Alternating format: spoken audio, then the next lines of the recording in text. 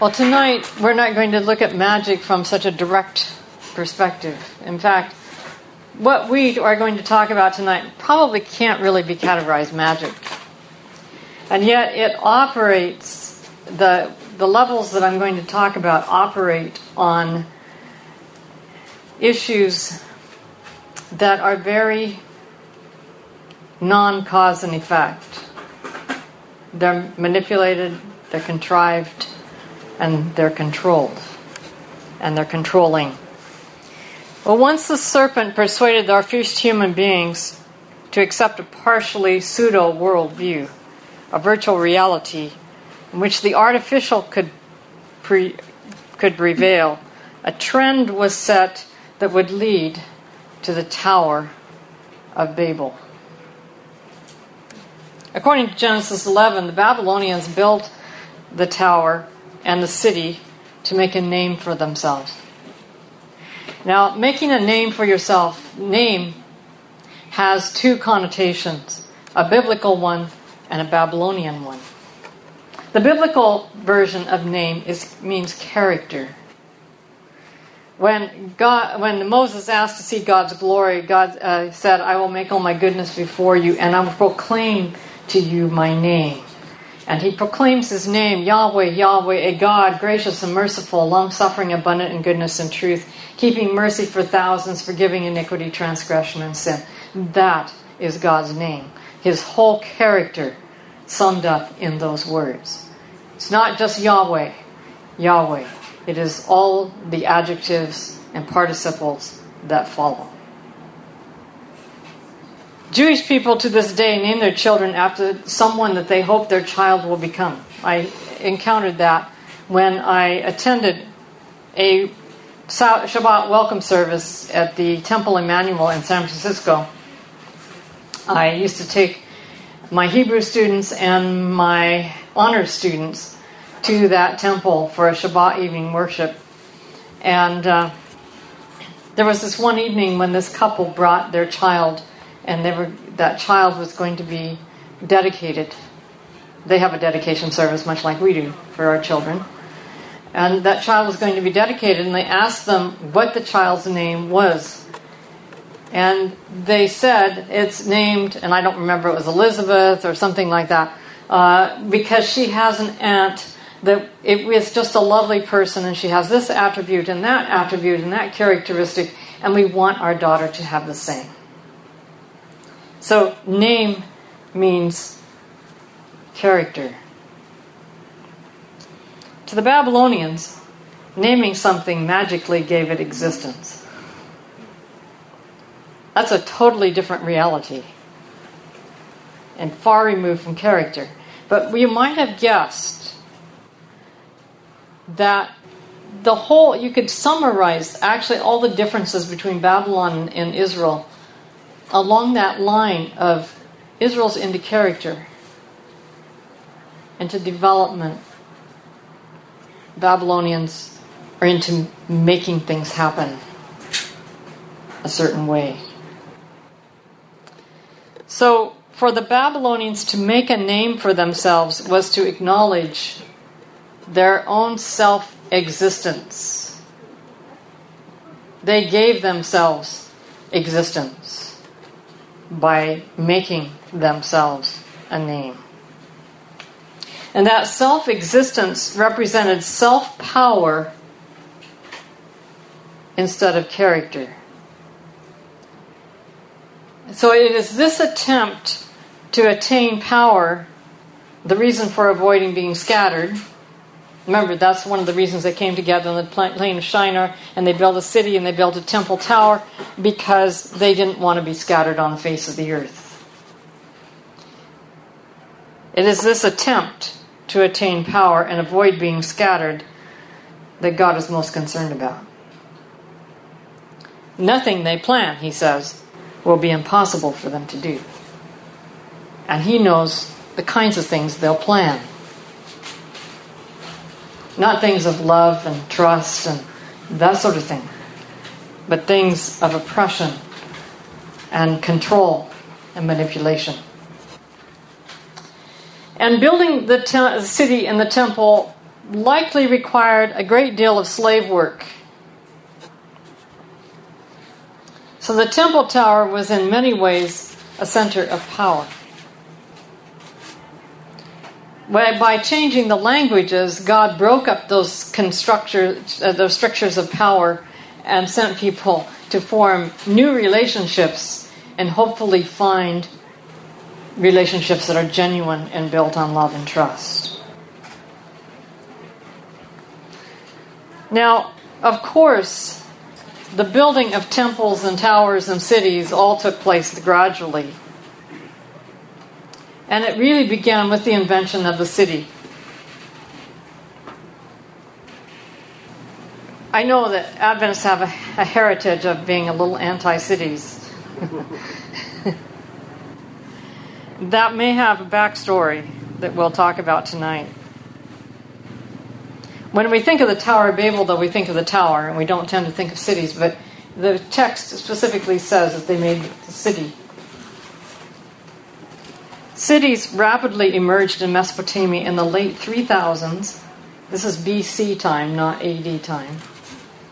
And early 2000s BC. So the late 3rd and 2nd millennium BC. But about 4000 BC, which is earlier, remember you count backwards to go BC time. About 4000 BC, few villages existed more than 10 hectares. A hectare is 2.5 acres, something like that. Only 10 hectares, that's not real big, with only a few hundred people in them. By 3300 BC, Uruk, one of the most ancient cities that was originally Sumerian and later became Babylonian, consisted of 250 hectares, and I managed to figure that out today as 617.5 acres. That's not real large, or 0.96 square miles. And 0.96 square miles mean basically 1 square mile. That's not very big, but it had 20,000 people in it. So try to picture that. In the mid-1800s, archaeologist Layard could stand close enough to the Euphrates to see it and look out at more than 100 tells. Tells are ancient mounds of cities. More than 100 tells of large ancient Assyrian cities. They were large. And when Alexander the Great came to ancient Babylon to conquer it, he declared it to be a nation, not a city, because compared to Greek cities, it was so large. So when we talk about Babylon being a great city, it was. There's no getting around that. These cities led to something quite interesting. It led to uniform pottery being made. Imagine you went to the store to buy some dishes and you had only one kind. No decoration, plain, just functional, and you had no choice. Well, that's what cities led to. They led to the building of uniform pottery. Before, there had been individuals creating pottery. They had their own unique design and own unique shapes and own unique gradations and so on. Now you had just uniform, mass-produced pottery.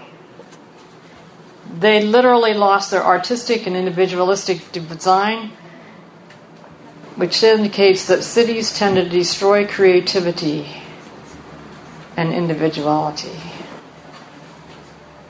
The Babylonian feature of the first millennium, now we're jumping down to the first millennium, which is when the millennium of Neo-Assyria under Sennacherib and Ashurbanipal and other kings. And also the first millennium was the time of Nebuchadnezzar II. Cities in that millennium developed fictional kinship. Remember, kinship in ancient societies was very important because it wasn't enough to be able to produce things that made you valuable, you had to have a lineage that gave you status so that you could really be somebody and have more power and more wealth and be able to dominate in some way. So families included long dead ancestors who weren't in their bloodline as their ancestors. Fictional kin. And cities tended to promote power through fictional kin. Despite urbanism, the Mesopotamians still used agriculture as their dominant resource. Yet you can imagine with a city that size, 20,000 people possibly, or maybe even 10,000 people, not everybody's going to be close to nature. They're going to take orders, they have to produce things, they have to make them quickly, they have to not spend time thinking and analyzing about nature. So virtually only a handful of people became familiar with sowing and reaping, that cause and effect relationship that is so prominent in farming. They also lost contact with the ecosystems and the cycle of giving. And they gradually lost the real and substituted it for it the fake or artificial. Now, one of the features of the cities was the temple that grew increasingly elaborate as time went on. And one form of that temple was the tower, as in the Tower of Babel, the ziggurat. The Babylonian term for the tower was ziggurat. I used to think that was some crazy name that somebody with imagination cooked up, but it actually is the Akkadian word for tower, ziggurat. It consisted of several stages, kind of like terraces, led you up into the temple. These ziggurats were made of sun-dried bricks, but mostly of baked bricks. And what the Bible calls the Tower of Babel is simply the most famous one. And some think that Hammurabi built it. Others think that, and we know that Nebuchadnezzar restored it. It's called the Isagila. It was Marduk's temple, the Isagila. You're saying we believe the actual Tower of Babel that was stopped construction by was the ruins were restored? I doubt if it was the one the Bible is talking about. Okay. The one the Bible is talking about, I think, is the original one. There's a lot we do not know because we cannot access the time of Hammurabi and before. The river Euphrates changed course right after the time of Hammurabi. It might be underwater. And that period of Hammurabi is underwater. So we don't have a single text from Hammurabi except where he sent them out to other places. And we have lots of those. But we don't have anything in situ that is in the city of Babylon. And almost nothing in the textual evidence of Mesopotamia tells us what these towers were for. Did they do magic in them? Were they special places for the gods to come down? Were they supposed to bring the gods closer to earth? Attract them, maybe? It's hard to know. But I have an idea based on Northwest Semitic understanding. And there is a school of thought that believes that Northwest Semitic things influenced Babylon and possibly Assyria. I believe that they functioned as artificial mountains. The plain was flat. There were no mountains except in the distant Ugartu mountains. And the reason I think that they were fake mountains is you notice that this says they had to use bricks for stone. They had to make their own stones, so to speak. The reason for that, in West Semitic cultures, the gods lived on the mountains, which were symbols of dominance and power. So building this ziggurat was a symbol of power. Most ancient Near Eastern archaeologists and scholars agree that these very large temples, these ziggurat temples, dominated the city in size like a mountain would. These and smaller temples became the hub of the ancient city, involving economics, kingship, and legal matters. So perhaps by now we can see that the rise of these cities and their powerful structures, particularly with the dominance of temple towers, led to a shift away from God's three creation models. And what are these three models? Nature, with natural law, cause and effect, giving and receiving. Family, with nurture, bonds of love and trust, intimacy. Sabbath, freedom, equality, time for relationships. Well, the ancient Mesopotamians also developed three models: economics, kingship, and contractual and judicial relationships.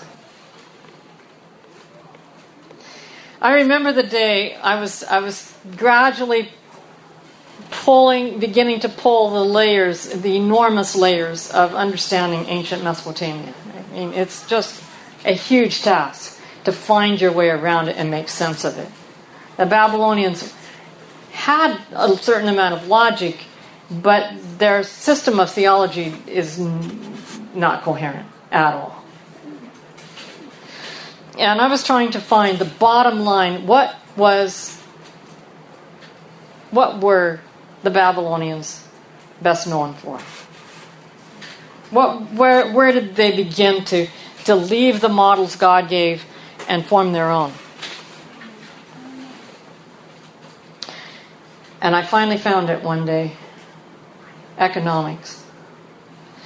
Now, you have to know me. I am about as far removed from liking economics as maybe some of you are to liking studying the ancient Near East.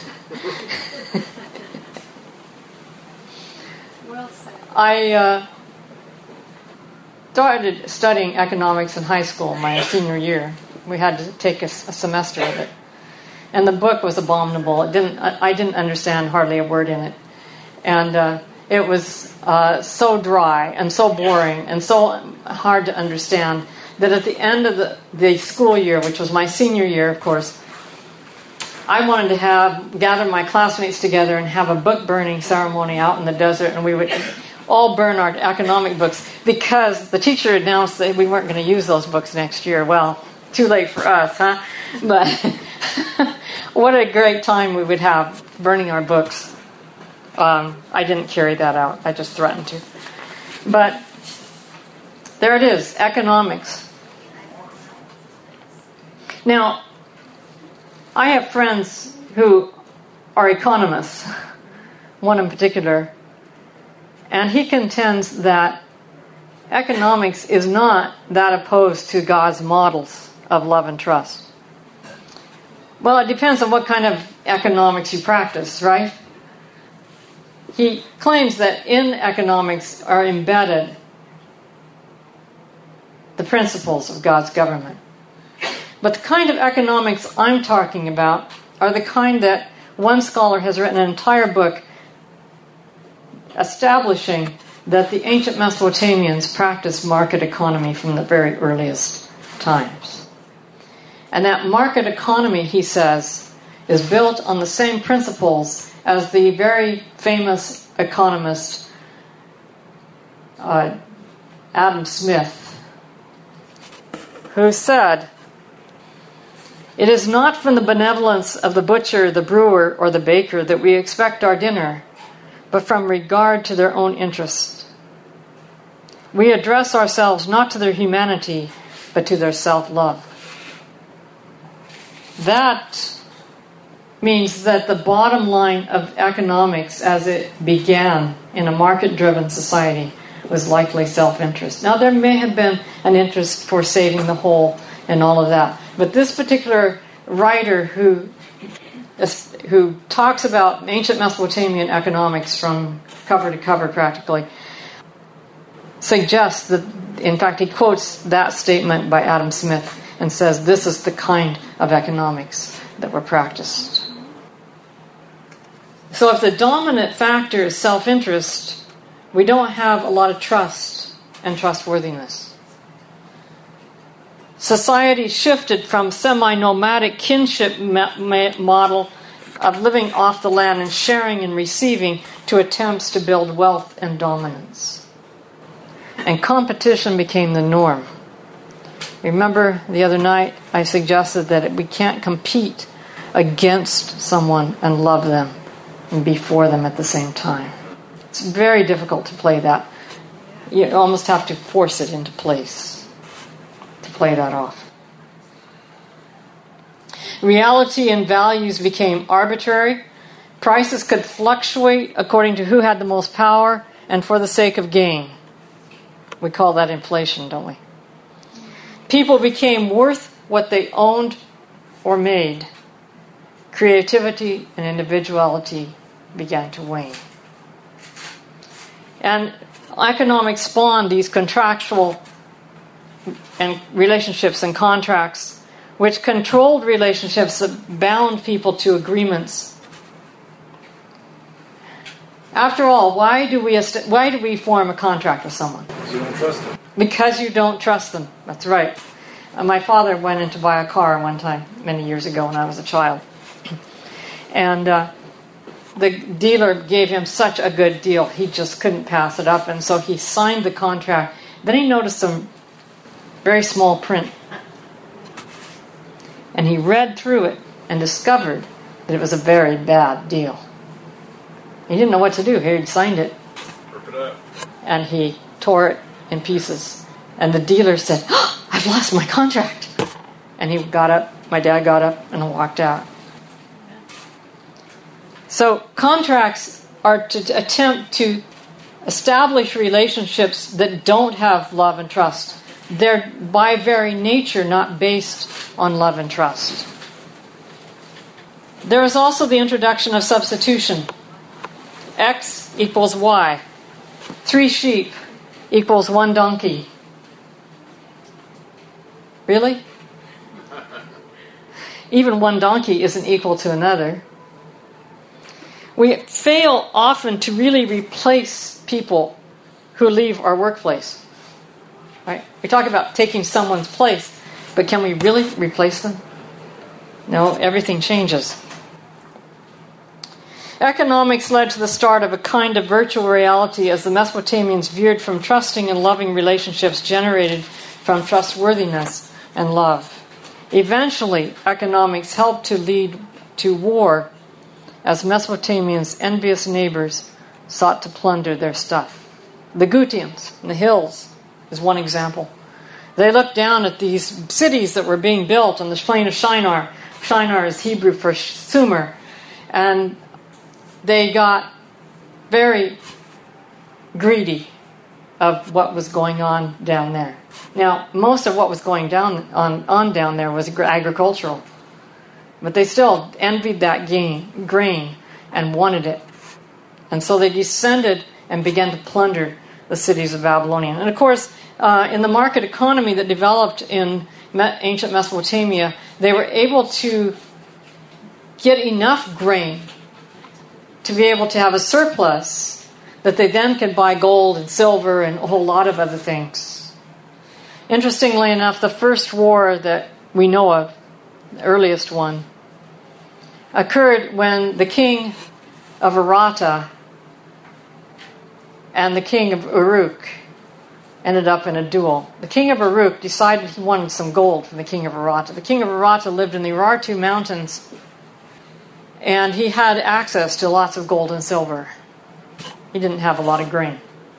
So king of Uruk sent an envoy to the king of Arata, and using psychological warfare, got a lot of his gold. It was a game, a warfare really of psychological force. But eventually, the wars turned more violent physically, and this required someone to lead the troops. And now we come to the next model the Babylonians developed, kingship. According to ancient myths, the person who led the troops were supposed to be temporary leaders who then melted back into common life as a citizen, giving up their military powers. But the myths tell how certain military leaders tried to hang on to their power and keep leading the city-state. The first one I'm thinking of is the Anzu myth, where Ninurta, who later became the god of kingship for obvious reasons, went out against the Anzu bird, which was a great chaos monster, and he managed to slay the Anzu bird and retrieve from him the stolen tablets of destiny, which gave anyone who had them centralized power over other people. He managed to get those tablets of destiny. I can't help but pause. What tablets of destiny did Israel have? 2 tables of stone. And what kind of destinies were those? Power? Internal locus of control. So Ninurta got these tablets of destiny, hung them around his neck, and made off with them. He was supposed to return them to the person who owned them, but he kept them. He wanted that power. And they had to send someone to him to wrest them from him.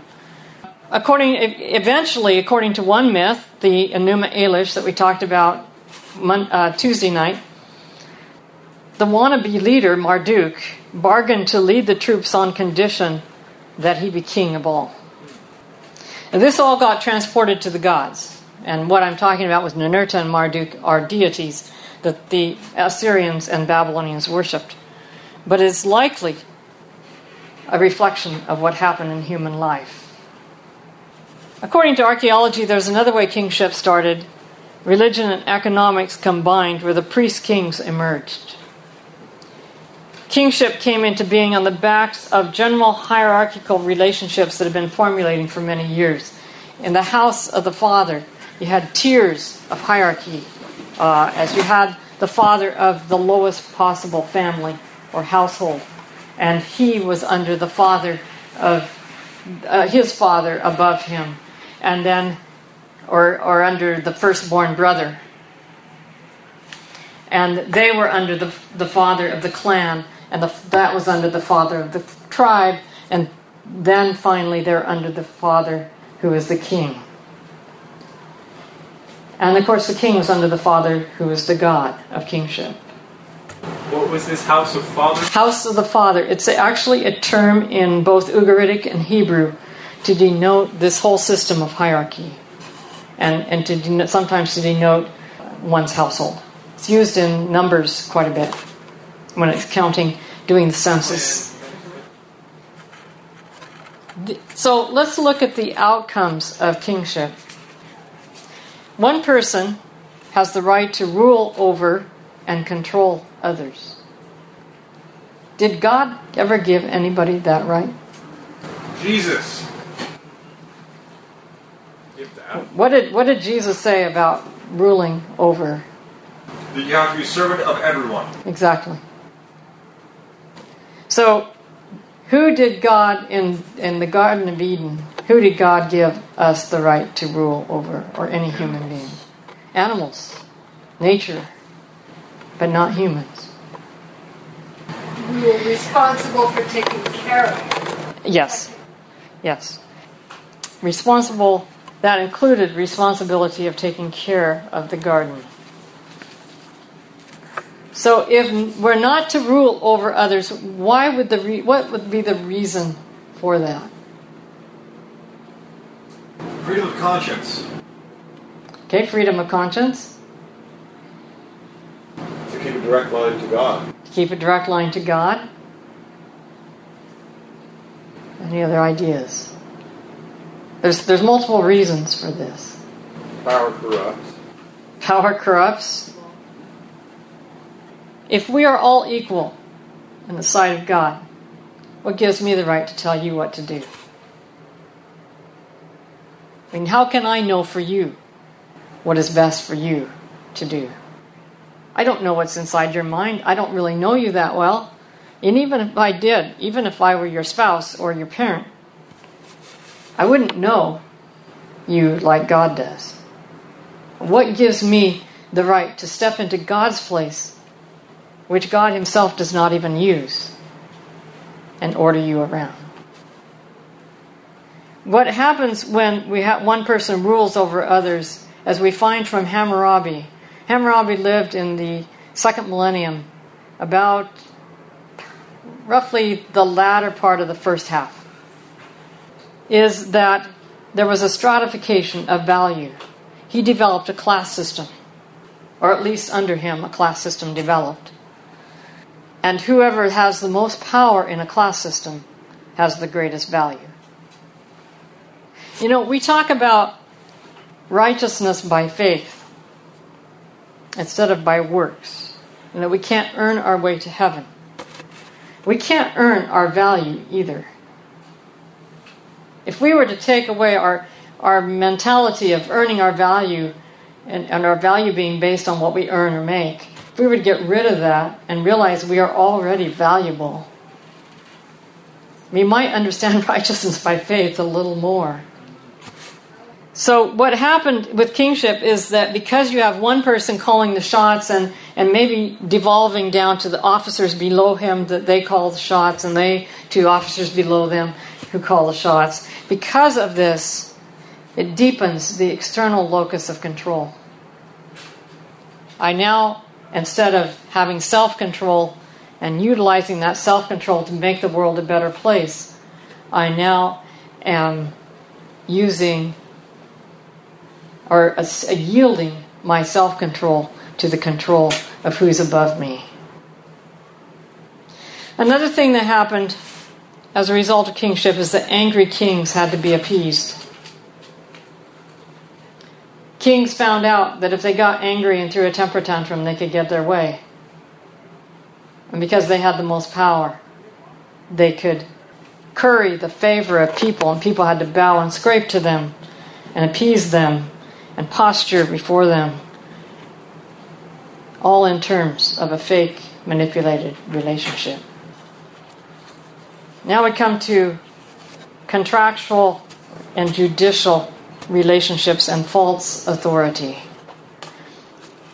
Before we get to this, I want to give you what I consider to be one of Ellen White's most significant statements, particularly in the issue of morality and authority. I hope I can say it by memory. This is off the cuff now. God could have destroyed Satan and his followers as easily as one can cast a pebble to the earth. But he would not do this. Sin, I'm going to paraphrase from here. Sin could not be overcome by compelling power. Compelling power is found only under Satan's government. The Lord does not rule by force or authority. His authority is not based on force, but he rules by truth and love, and they are to be the prevailing power. If you want to look this up, it's in Desire of Ages, page 759. I'm sorry I gave such a poor rendition of it. It's been a while since I've recited that one. But it's basically introducing a complete new model for authority as built on love and trust. Compelling power, to give her exact words, is found only under Satan's government. The Lord's principles are not of this order. His authority rests upon goodness, mercy, and love, and the presentation, not the enforcement, but the presentation of these principles is the means to be used. So the means that we're to use to enact God's way of government is to present it, not to enforce it.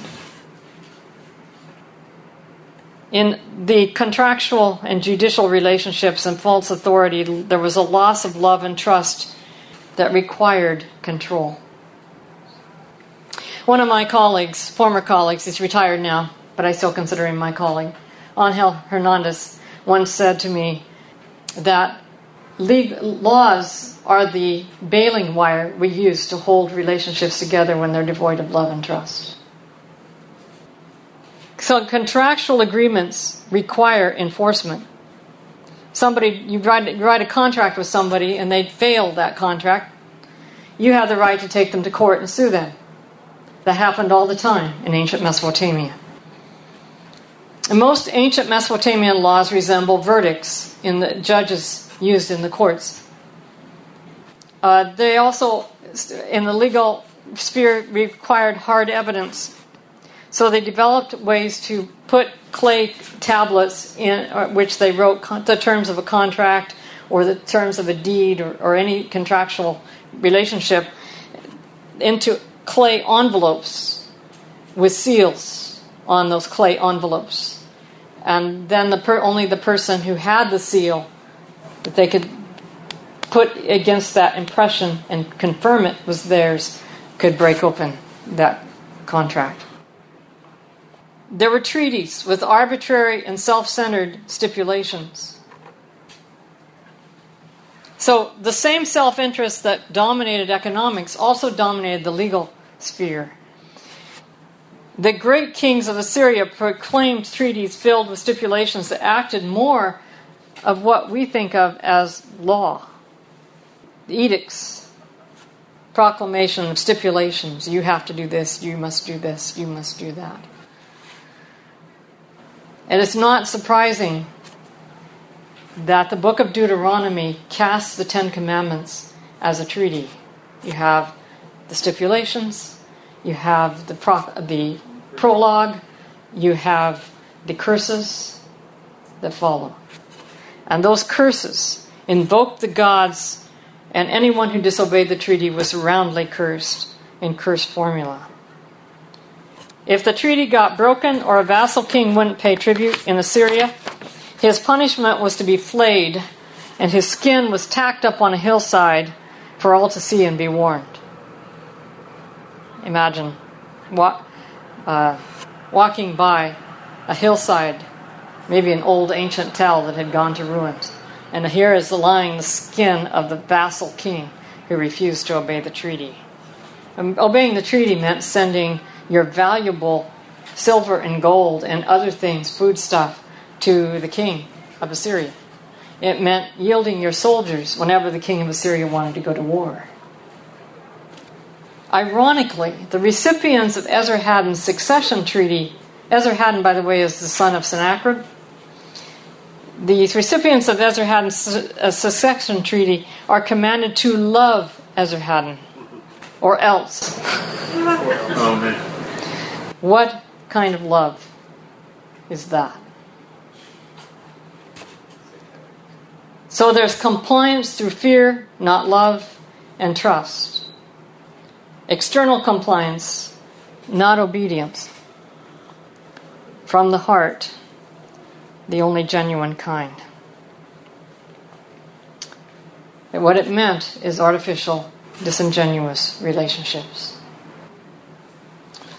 So let's do a little bit of a thinking process here. If we look at this in terms of morality, is human value earned or given by God at creation?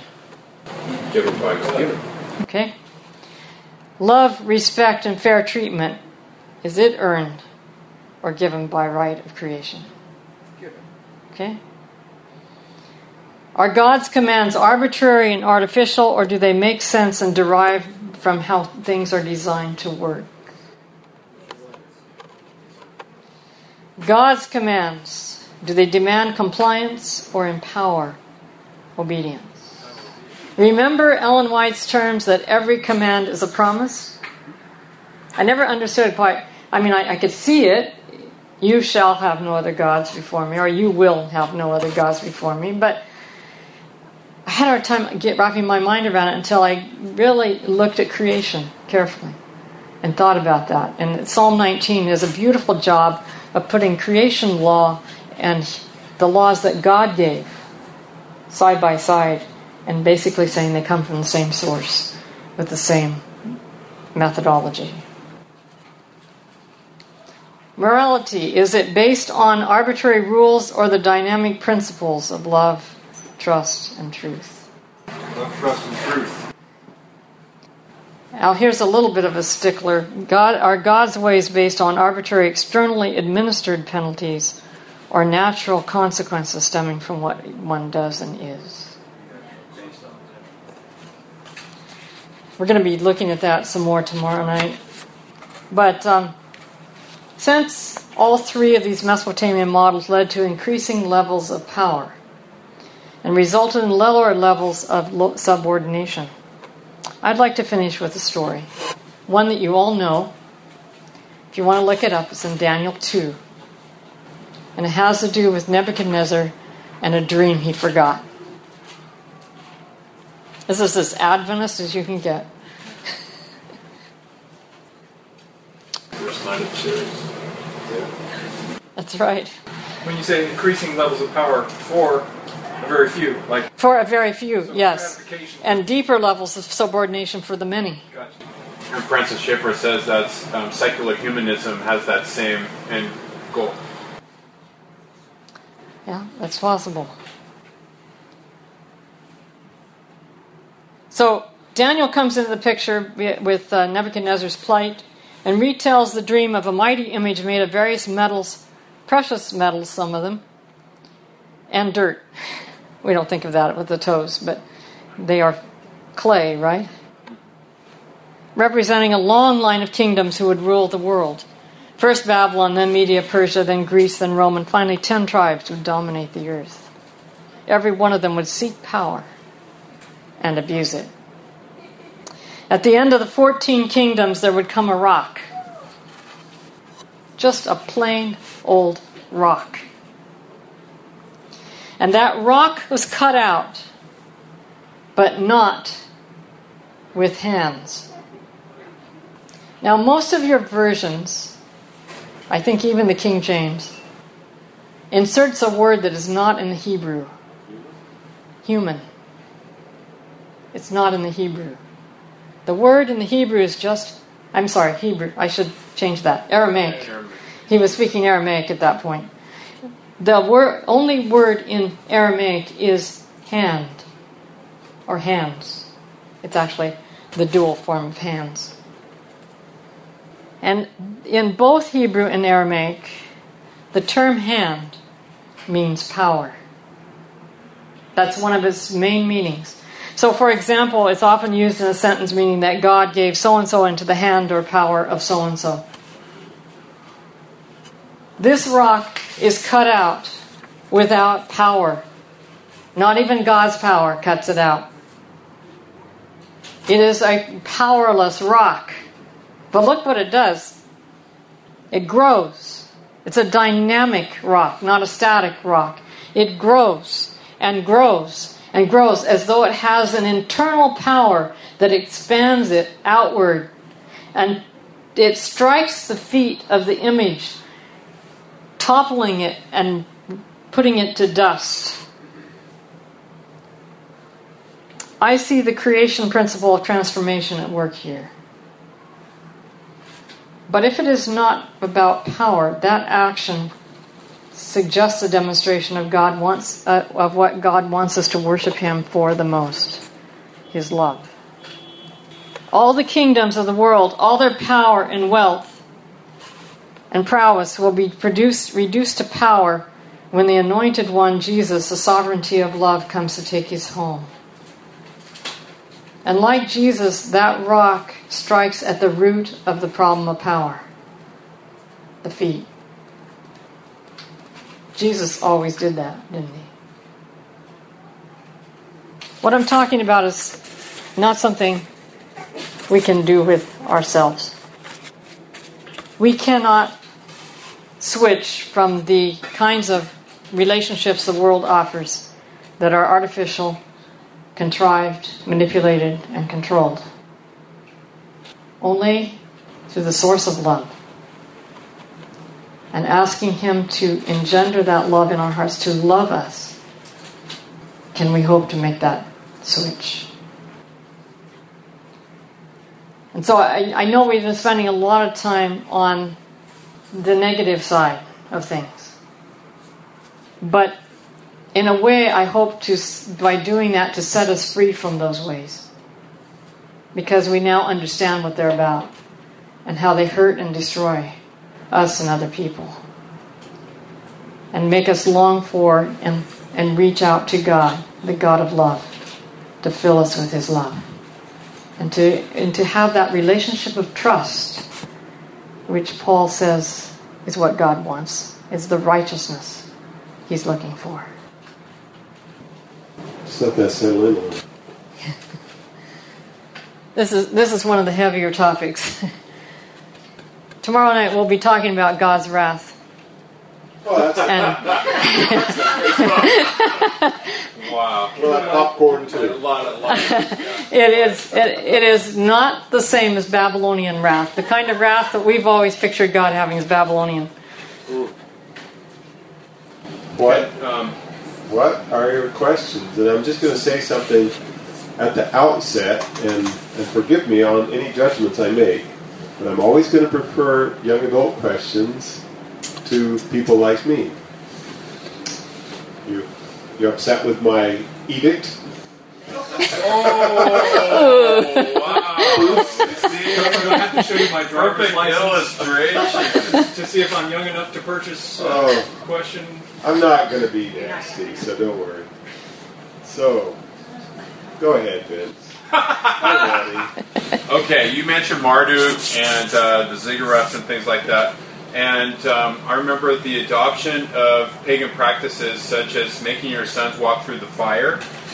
Can you elaborate on that, about that kind of... That does not seem to be Babylonian. Oh, really? They did. Babylonians at certain time periods did human sacrifices, probably more earlier in Sumerian times. But I would not say that that's Babylonian. That's Northwest Semitic practice. That was Molech, right? It is hard to know what the actual practice of passing through the fire was.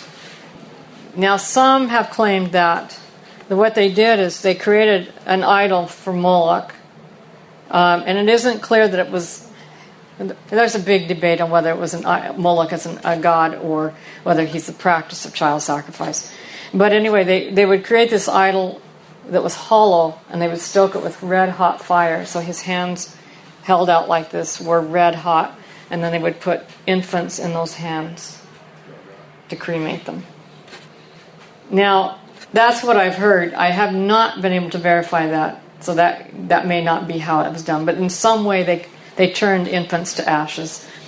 And Israelite kings We really blame the Phoenicians for this kind of practice. And it was done rampantly in Carthage, Africa, where there was a Phoenician community or a Punic community. And it was so rampant that the priests were coming into families' homes and snatching their children for child sacrifices, so that the parents would adopt their children out to a family in a city 20 miles away so that they could spare their child's life. But that doesn't mean some form of human sacrifice wasn't practiced in Mesopotamia. We just don't have a lot of documentation of it. And of course, you have the substitute king ritual that I mentioned last night. Yes, Steve. I was just thinking in terms of what you said about the three things that came out of Babylon, whether it's the economic stuff, whether it's the king stuff, whether there was a third... The legal stuff, yeah, the contractual things. Obviously, those things are still very much alive and well today. Yes. And as you were talking, I was thinking in terms of like Revelation saying, "Come out of her, my people." Like, how is someone to extricate themselves from this all-encompassing system? We can only do it one way, and that is by exemplifying the love of Jesus to the point that the world kicks us out, and we have no economic, no legal, and kingly support. Yeah, and then on top of that, it says you won't be able to buy or sell. Exactly. Because you won't be a part of that economic system. Exactly. Okay. Yes. I just was, I couldn't find one of the notes, but I really liked what you said about the way you worth what you own, and we have that, it's very prevalent right now. Yeah. I mean, Yeah, I lived in a community of wealthy people, and I was very cognizant of the fact that I wasn't worth as much. But I did run into that. Well, it's Money speaks, and money talks, and money buys. it's amazing. Yes. It's amazing how language can be adapted to accommodate and describe the system in ways that are acceptable. Like I'm reading in late 17th and early 18th century. No, late 16th and early 17th century history in England and New England.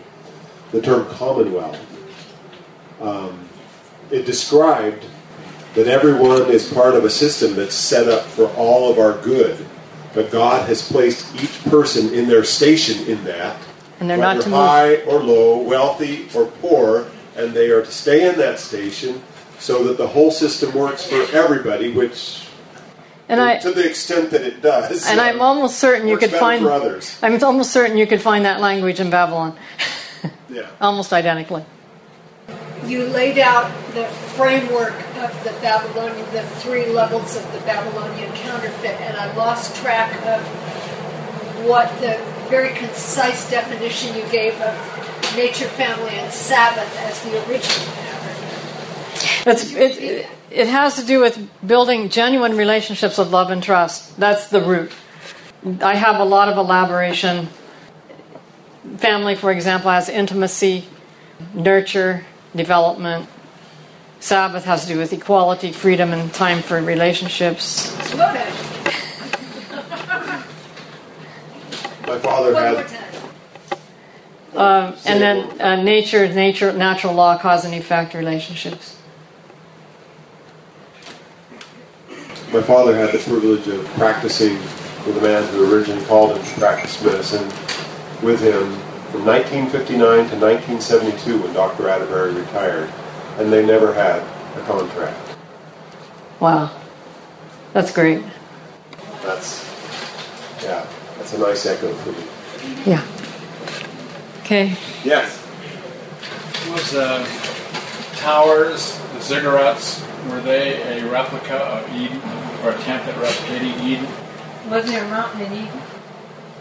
We don't know of one. There are rivers. The rivers flow through, but there's no mention of a mountain.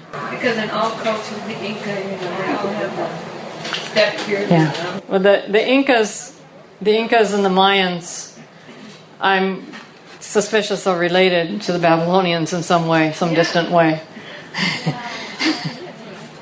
By the way, the rest of his practice he spent looking for another partner and never found one for some reason.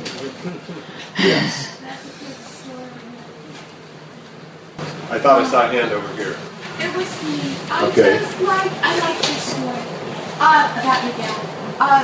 I just liked what you said about the lost creativity and controlling people in a contract, and it establishes relationships that don't have love and trust, and then the substitution thing, and what you were saying about you can't really replace someone at work, like can you really? Like you're taking the individuality of a human being and what they give on all levels. I can't really say the word intrinsic like you do, but that's what you mean, right? The intrinsic value of a human being. Yes.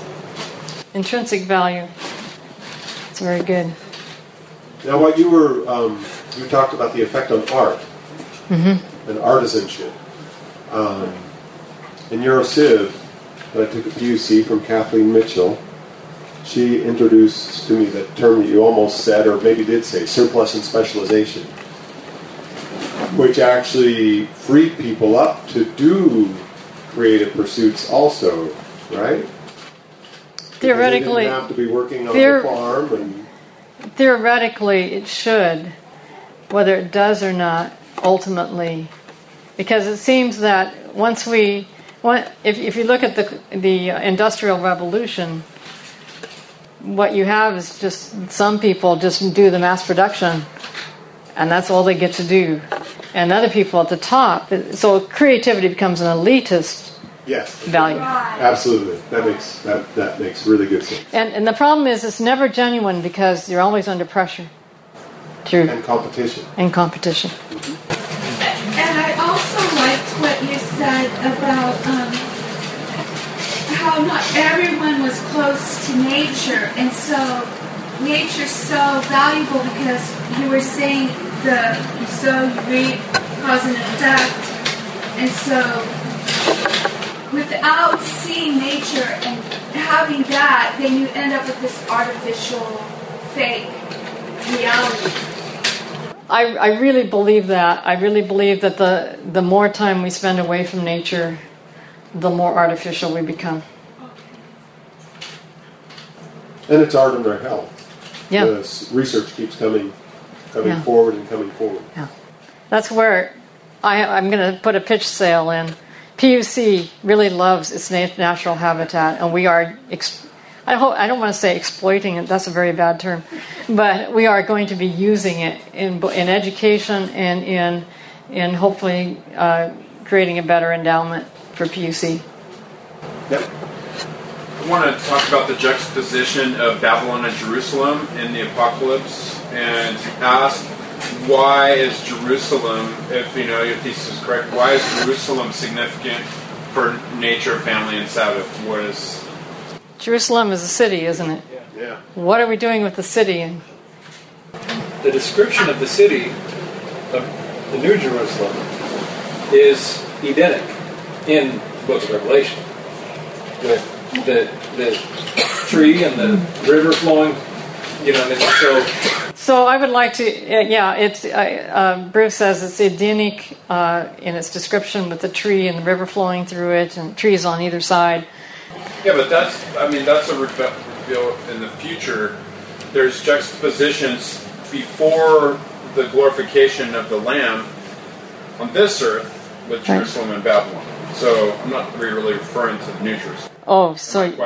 Jerusalem with juxtaposition with Jerusalem. Like come out of Babylon, like into what? Jerusalem is the obvious. I would think in terms of Revelation it would be New Jerusalem because that's where we're heading in the book. We're on that trajectory toward the New Jerusalem. But the Apocalypse holds within it the tension of the worship and the worship wars that exist in preparation for the second coming. Yes, but by the time Revelation was written, Old Jerusalem had been conquered already once, and the temple destroyed by Rome. So really there's no earthly type of nature? No, I see the two great Revelation, the center of Revelation is the conquering of Satan in the war. I actually did a kind of crazy thing. I don't know why I did it, but I felt compelled to count all the words in the Greek New Testament of Revelation and find the midpoint. And I had my dad did a minor in Greek at PUC many years ago, and he still used his Greek New Testament. So I said, okay, Dad, will you count with me so I have someone to kind of gauge it against? And we managed to find that in chapter 12, verse 10, was the midpoint. Now is the I should look it up. Now have come. Then I heard a loud voice in heaven proclaiming, now have come the salvation and power and the kingdom of our God and the authority of his Messiah. For the accuser of our comrades has been thrown down, who accuses them day and night before God. Amen. What chapter? Chapter 12, verse 10. Revelation. So I was confused. What's the purpose? I like that. I like that too. I was pretty stunned when I realized, we carefully made sure we had gotten, and we didn't count the articles as words, because in Hebrew they're part of the word. So if you were counting it in Hebrew, you would not count the articles. So the heart of Revelation is a war, and you have two sides. And everything in chapters 4 through 21 is about those two sides. So you have the mark, and you have the seal, you have the the lamb, and you have the beast, you have the dragon, and you have, without it being said, the voice from heaven, which probably represents the Father. You actually have a false trinity, as well as embedded the true Trinity. So I see the only city mentioned is not Jerusalem, but New Jerusalem, that's on God's side. So I see Babylon and New Jerusalem as the opposites. Wasn't it in Revelation. Hebrews that it said, we are of the Jerusalem above? I think so. Yeah. Presently, we Yeah. are of the Jerusalem above. Okay? Thank you. Where did the ark land, and how did that affect society? And how long was it from the ark to the construction of Babylon? It isn't clear. That's a difficult one to answer because the Babylonians believed in the flood too. And their flood is after. They had kings before the flood and kings after the flood. And we don't know for sure. So this civilization is before the flood and after the flood. Well, that's nice about Babylon, but was there such a thing as Babylon before the flood? No. When I talk about Babylon in terms of the Bible, I don't do this in terms of scholarship, but in terms of the Bible seems to lump Assyria, Mesopotamia, Syria, Sumer, and Babylon kind of together as in the same pot, especially when it talks about them going on the plain of Shinar and building the Tower of Babel. Shinar is Sumer, but the Tower of Babel is Babylon. So they put them together in one whole thing. So I sometimes refer to it as Mesopotamia, because Mesopotamia includes everything. Was Babylon the antithesis of the religion that came up around the ark? Well, my understanding is that the religion that came up upon the ark didn't last around the ark very long. They spread out. The ark is somewhere in the Urartu Mountains, or was. It wasn't necessarily on Mount Ararat. Because it says the Ararat mountain is one mountain, but the Bible is explicit, it's mountains, and so it would be the Urartu Mountains. And so it seems that the people around the ark left and migrated down. And of course, we know Abraham was called out of Ur of the Chaldees. And that's not Ur down in Saudi Arabia, which I recently heard someone contend. It's not Ur probably up in Syria. It's Ur of the Chaldees, and the Chaldees were in ancient Ur of Sumer. So we don't know who Abraham was. He came out of, but in the configuration of Genesis, Abraham is the sequel to the Tower of Babel. He comes out of that in the way Genesis is constructed. All right, last question.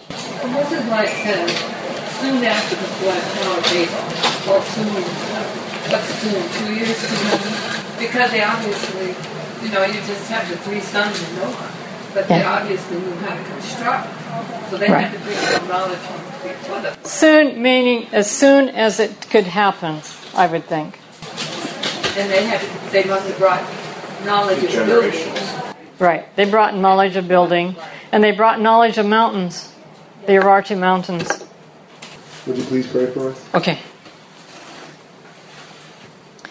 Gracious Father, tonight as we've pondered the world that we live in, that is so much like Babylon.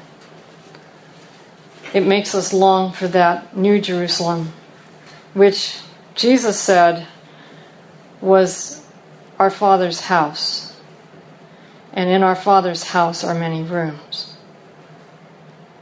And that Jesus went to prepare a place for us there. And we long for that. We long for that day. Embed the principles of that city in our hearts. And help us to model our lives after the Lamb. In Jesus' name, amen.